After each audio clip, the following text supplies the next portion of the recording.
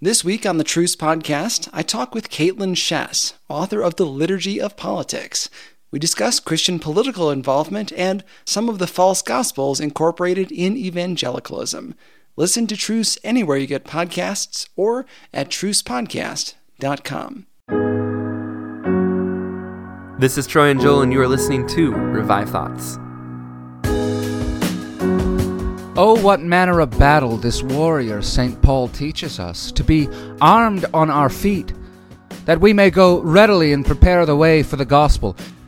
Every episode we bring you a different voice from history in a sermon that they delivered. Today's episode was preached by Hugh Latimer. It's called Render to God What is God's, and it was preached in England in 1535. Big thanks to a new Patreon this week, Brandon. Thank you, and all of our Patreons for helping make this show possible. Joel, the sermon we will listen to today talks about fighting the good fight to the very end. And that's something that a lot of the Revive Thought speakers, they live these long lives where they're just fighting for the gospel at every turn.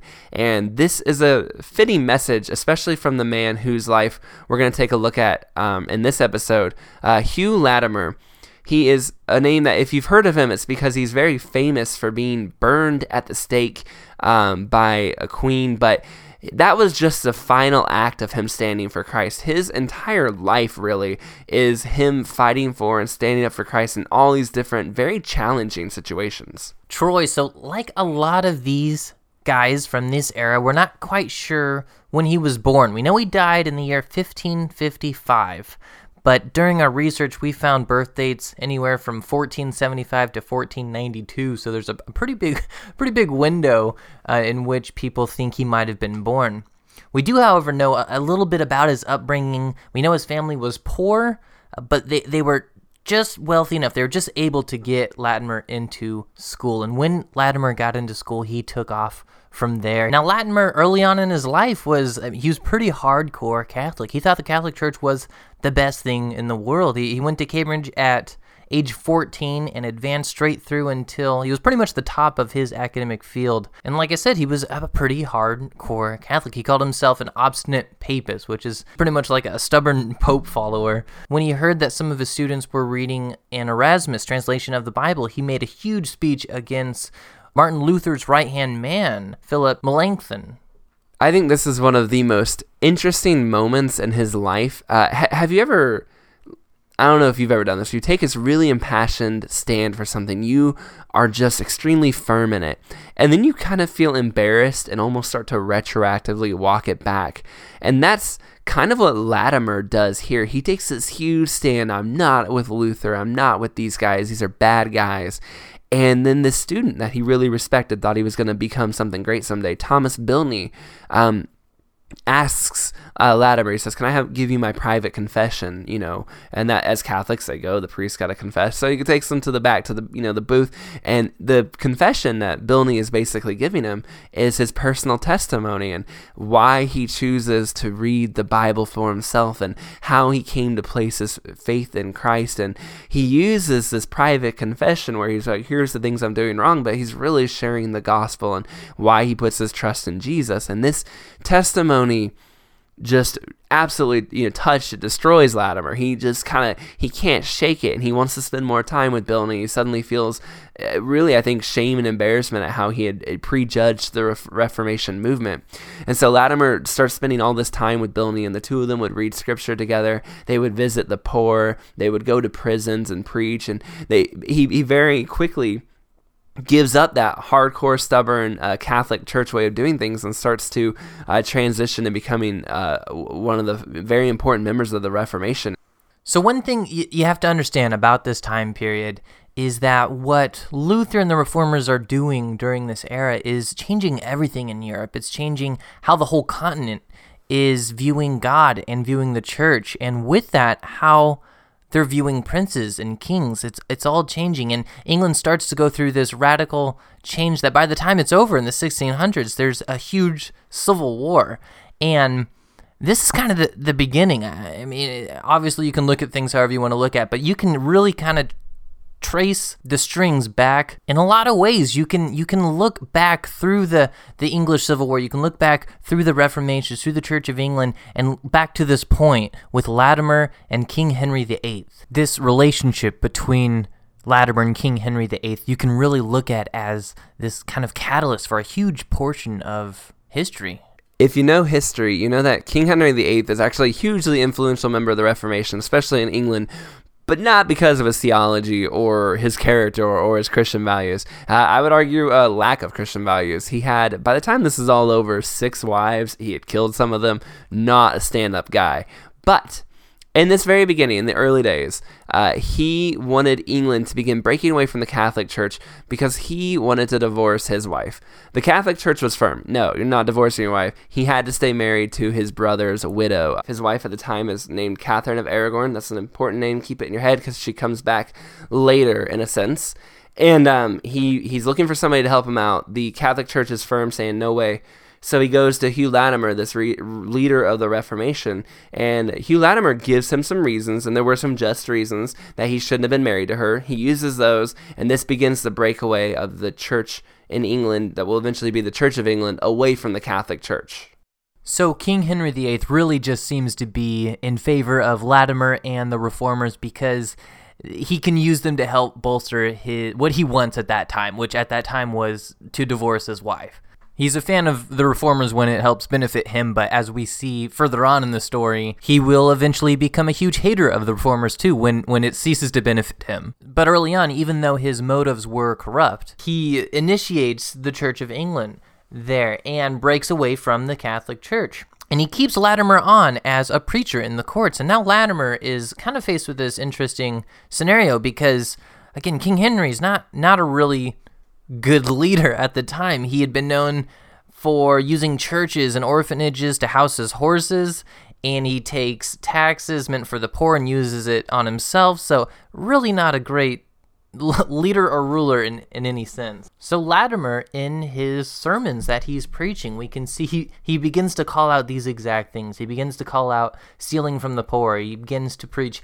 taking care of the poor. And when people accuse him of calling the king a thief, he basically just says, hey, I'm just preaching the word. This is the truth that the Bible calls everyone to, and no one is free from that. And the king King had killed people for far, far less, but at that specific time in his life, he commends Latimer for being honest and holding to his convictions. But time goes on, relationships develop, and King Henry would eventually begin to not like Latimer so much. Henry would eventually send him to jail. And there's this kind of humorous story and this very long, tragic. I find the people from the 1500s get sent to jail a lot. But there's this kind of funny story where, basically King Henry's sending all these different people to jail. So, one of which is Latimer. He's in the Tower of London. That's kind of the big jail in London, very famous jail that people are sent to. And he's in there.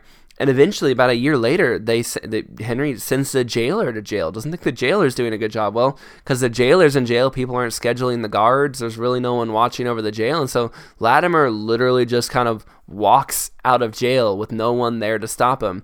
And so when he leaves, he just goes to the church. He's like, I guess I'm out of jail now. There was nobody there to stop me. And so he ends up going north, and he becomes part of this underground church movement because during this time, King Henry VIII isn't being kind to the reformers. And so he kind of goes from town to town preaching with this group, and it's very much like an underground church. And they call him the Apostle to England. He's just very amazing at preaching. He's bringing people to Christ. And they do this in secret, and they do this for about 5 years, and then the king dies, and he is replaced by King Edward VI. And I know if you're kind of like me, you're like, okay, those kings and stuff, sometimes this can get a little bit confusing, but if it helps to remember, if you've listened to previous episodes of Revived Thoughts, we've gone over Edward VI a little bit, but just as a refresher, he loved the Reformation. He was a big fan of what they were doing, and Latimer and him were allowed to come and preach to him. So now this is the second king Latimer is preaching before, and he's a huge fan of what's going on, and during this time, they published a lot of books. This is a really great time. Edward VI is considered a good time to be a part of the Reformation and what they're doing. This brief time of bliss eventually comes to an end, though, and after it comes almost a movie-like revenge plot. This week on the Truce Podcast, I talk with Caitlin Schass, author of The Liturgy of Politics. We discuss how evangelicalism has gotten tangled up in nationalism. We end up in positions where we take passages intended for Israel and apply them to America in ways that are not good exegesis. But also, I think then we end up in a position where we have to defend, we have to baptize the whole, especially early history of our country, because if it was founded on Christian values and God has to be defended and Christian values have to be defended, then we end up in a position where we either have to deny some of the atrocities very early in our country's history, or we have to say that those are Christian values. We have an ability in a unique system in which we have some democratic involvement in the running of our country to hold it to account to what God says countries should be. Listen to Truce anywhere you get podcasts or at trucepodcast.com.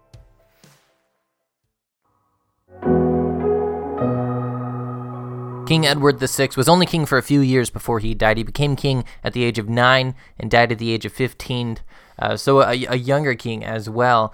And during this time, the Protestant movement did become officially recognized by the king there, but after he dies, Queen Mary, who goes down in history as the Bloody Queen Mary, she officially takes over the throne, and she's actually the only living daughter to the wife that King Henry VIII divorced earlier, Catherine of Aragon. So now you have the daughter of the ex-wife that Latimer helped advise against during that divorce, and you can see how this would become a problem now, because now she's running the show, and now she's running the entire kingdom. And she was understandably very bitter with him. So unsurprisingly, the Reformation and the Reformers are now in a bit of a situation, and they end up in jail. They end up burned at the stake. They end up killed. And Hugh Latimer is very famously one of these people. He gets put into jail in the Tower of London again. For about 2 years. He's with John Bradford, who we did an earlier episode on, the man called the holiest man of the Reformers and one of my favorites. So definitely go back and check that out if you haven't heard that episode. So now Hugh Latimer is going to the grave. He ends up going with this other guy named Nicholas Ridley. One is very young, the other's very old, and they look like this pair going to the stake. They're praising God, they're singing, they're praying, they're having, honestly, it doesn't seem like they're going to the stake to be burned. They're having a good old time. And his martyrdom for Christ ends up being this very infamous one during this time period. Such a great man killed by this evil queen who is revenging herself on everyone who helped see her mother divorced. And it is this man who never gave up, got sent to jail multiple times, didn't care, just constantly was preaching the cause of Christ. And he doesn't show fear. It's him who tells us to put on the armor of God and to give to God what is God's in this sermon we're about to listen to.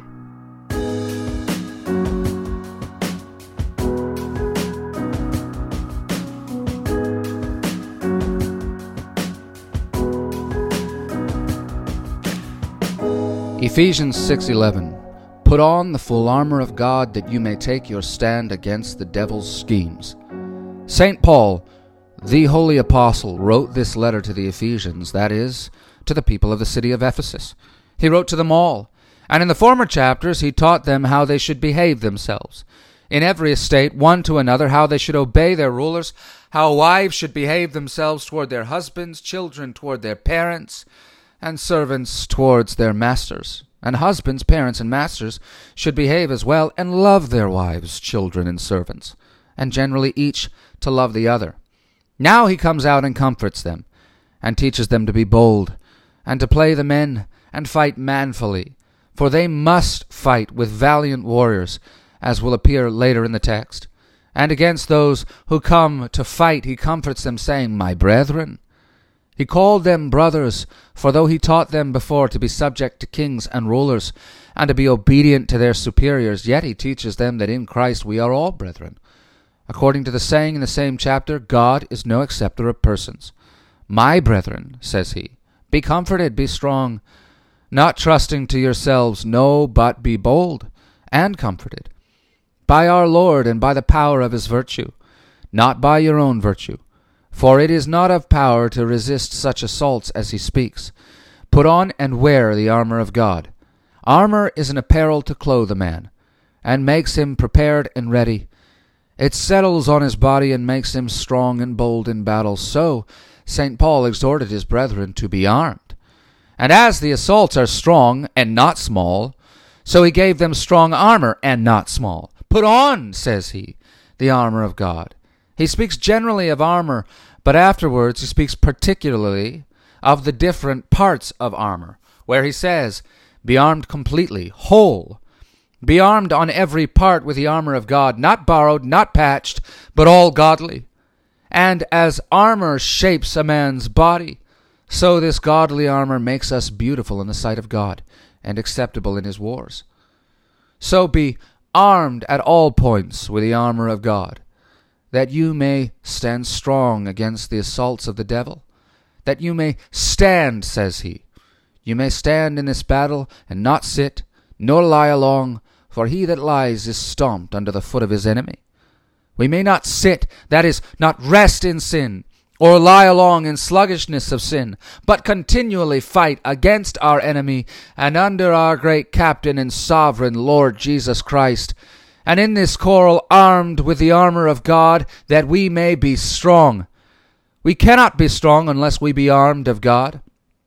We have no power of ourselves to stand against the assaults of the devil. There St. Paul teaches what our battle is, and why we must be so armed. For, says he, we are not wrestling against flesh and blood, which may be understood against certain sins, which come of the flesh only.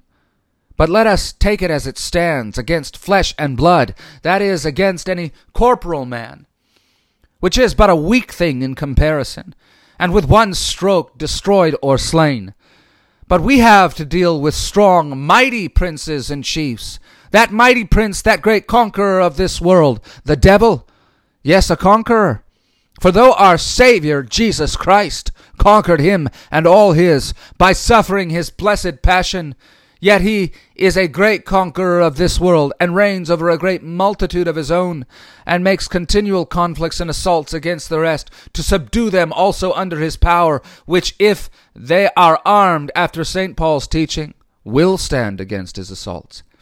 Our battle, says St. Paul, is against principalities, that is, against devils.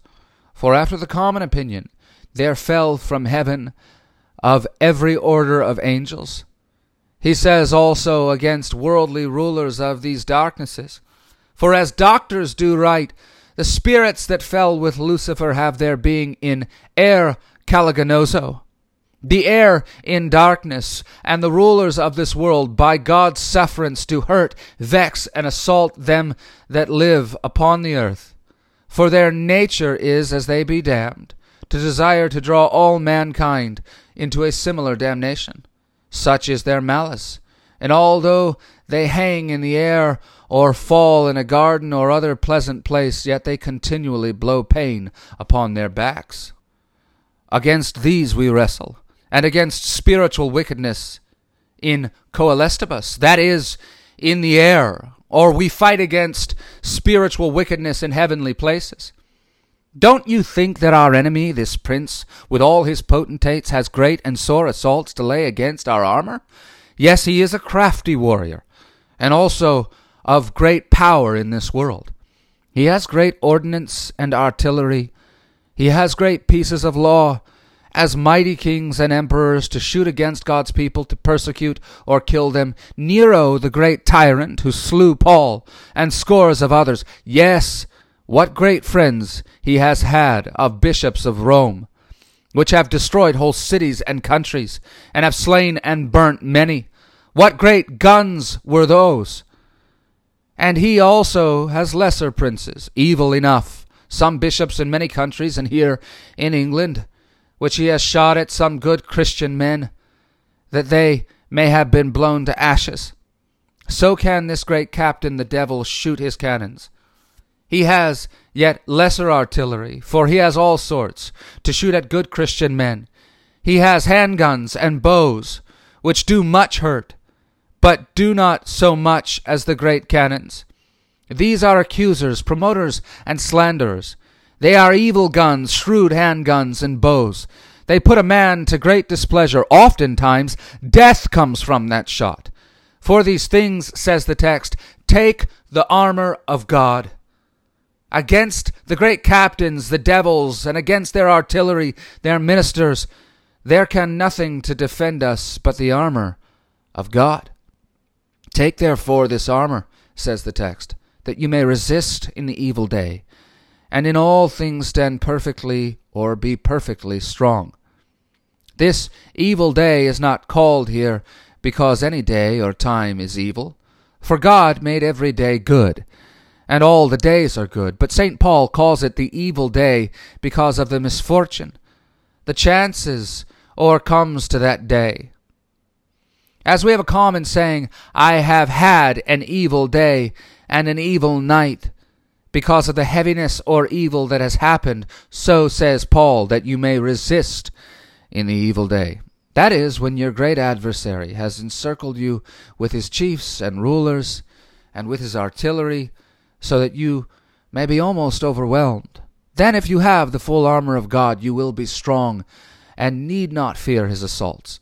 St. Paul has spoken of this armor of God generally, and now declares the parts and pieces of armor and teaches them how to wear every part on the body with this armor.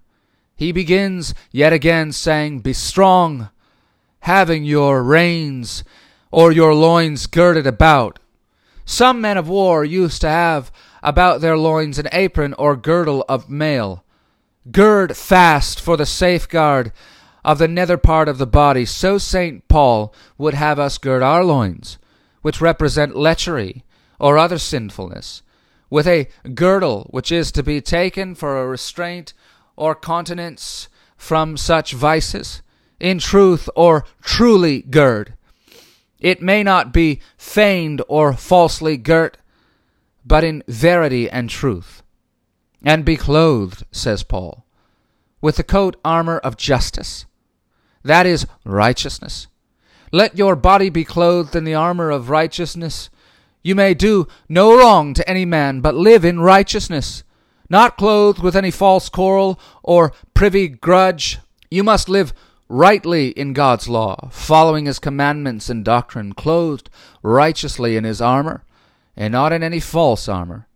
For the assaults of the devil are crafty. To make us put our trust in such armor, he will feign himself to fly. But then we are most in jeopardy, for he can give us an follow-up when we least expect. That is, suddenly return unaware to us, and then he ambushes us and overthrows us. That armor deceives us. In like manner, these men in the north country, they make pretense as though they were armed in God's armor, girded in truth and clothed in righteousness.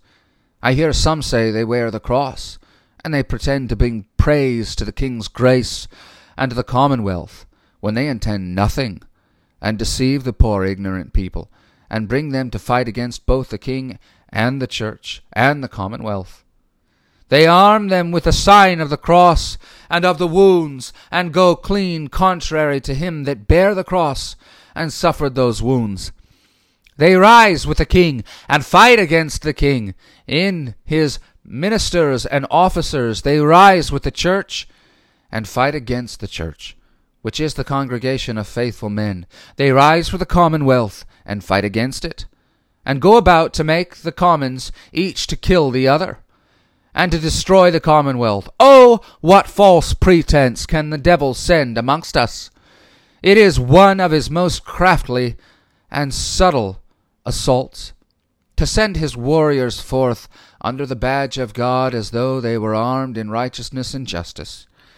But if we will resist such strongly indeed, we must be clothed or armed with a coat of justice or righteousness, to true obedience to our prince, and faithful love to our neighbors, and take no false quarrels in hand, nor any feigned armor, but in justice, having your feet shod for the preparation of the gospel of peace.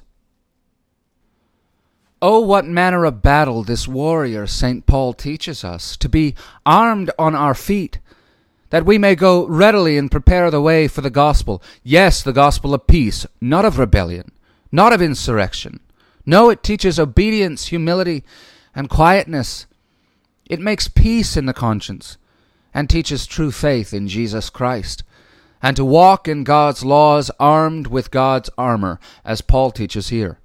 Yes, if bishops in England had been ready for the preparation of this gospel, and had endeavored themselves to teach and set it forth, as our most noble prince has devised, and if certain gentlemen, being justices, had executed his grace's commandment in setting forth this gospel of peace, this disturbance among the people had not happened. But you say, it is new learning. Now I tell you it is the old learning.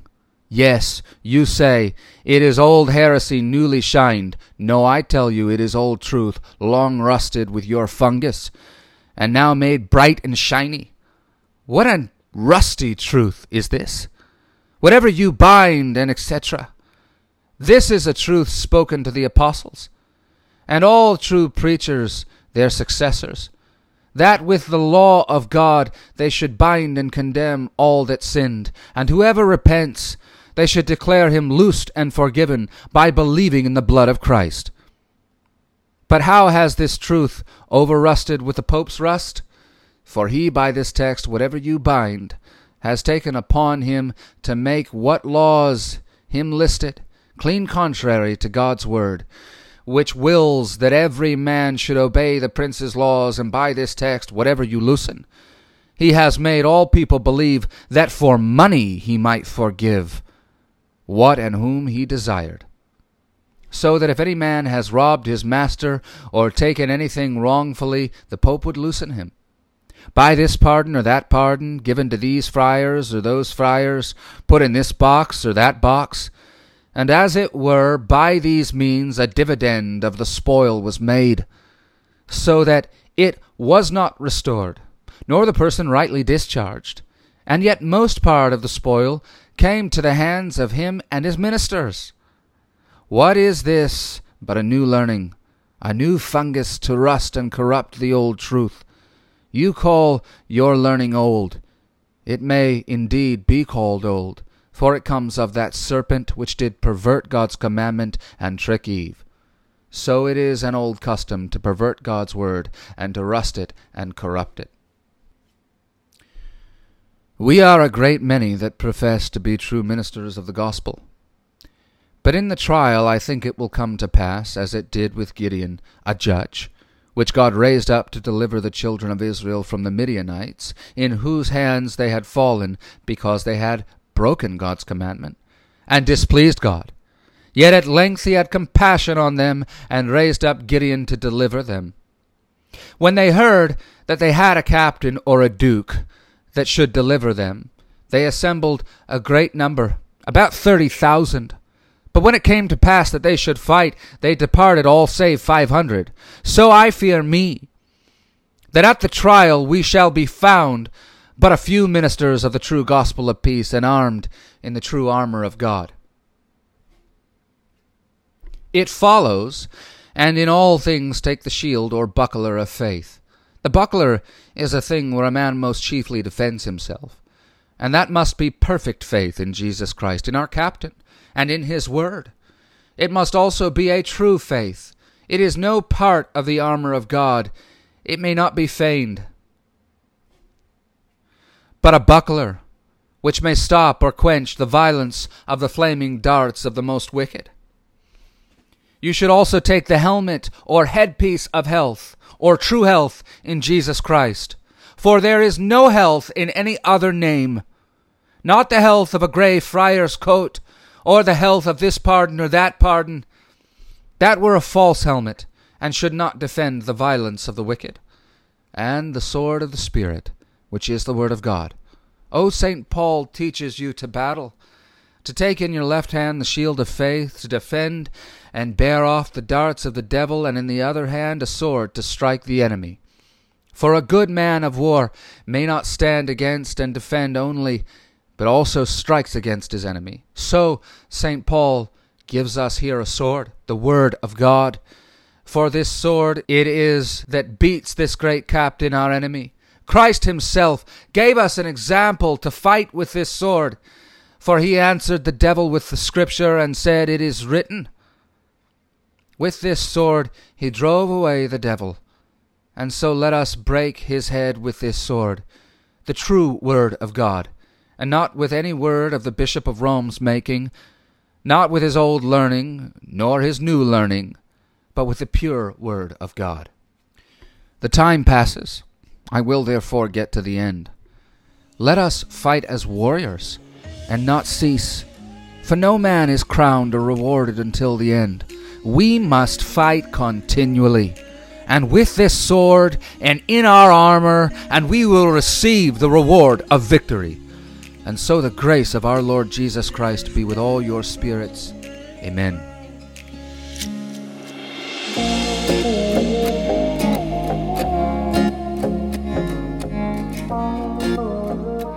I love where Hugh Latimer in the sermon talks about standing. He's like, be standing, be ready to fight. I think a lot of times we put on armor of God, we think about these things we do, and then we just we sit around and wait for something to happen. But if you're sitting around and waiting, you're going to be pretty easily taken by surprise. That's when you're going to be caught sinning. That's when you're going to be doing something you're not supposed to be doing. Putting on the armor of God doesn't mean you then just kind of get to relax and, whatever. I read my Bible today, I prayed today, I'm good, I'm going to just relax and have a me day, right? And no, you put on the armor of God, and then you stand ready and you do the things God has called you to do, and you go out and be a part of those things. And I love that idea of we put on the armor so that we can stand ready, not just put on the armor and then relax and sit down somewhere and, just call it a day. So I really enjoyed that part of the sermon. And this idea too that, sometimes we hear about the armor of God and we hear about wrestling and fighting enemies and stuff, and we kind of feel removed from it. But he's talking about it as someone who's probably seen, a little bit closer to what real soldiers and armor looks like than we do. And his description of battles and stuff makes more sense because that's probably what they used to look like. So I just love hearing his thoughts on the armor of God as he probably sees knights and soldiers in armor on a pretty regular basis.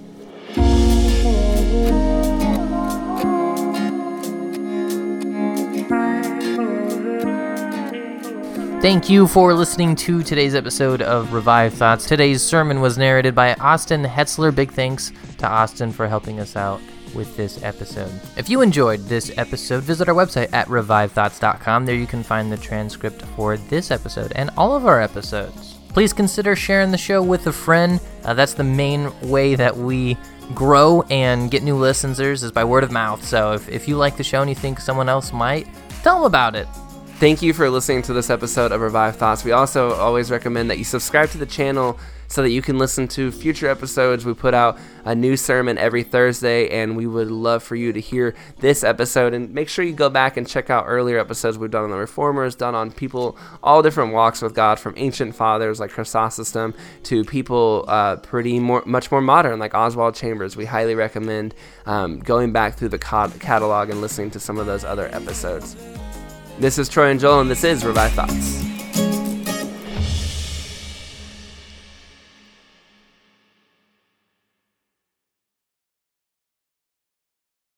This week on the Truce Podcast, I talk with Caitlin Schass, author of The Liturgy of Politics. We discuss Christian political involvement and some of the false gospels incorporated in evangelicalism. Listen to Truce anywhere you get podcasts or at trucepodcast.com.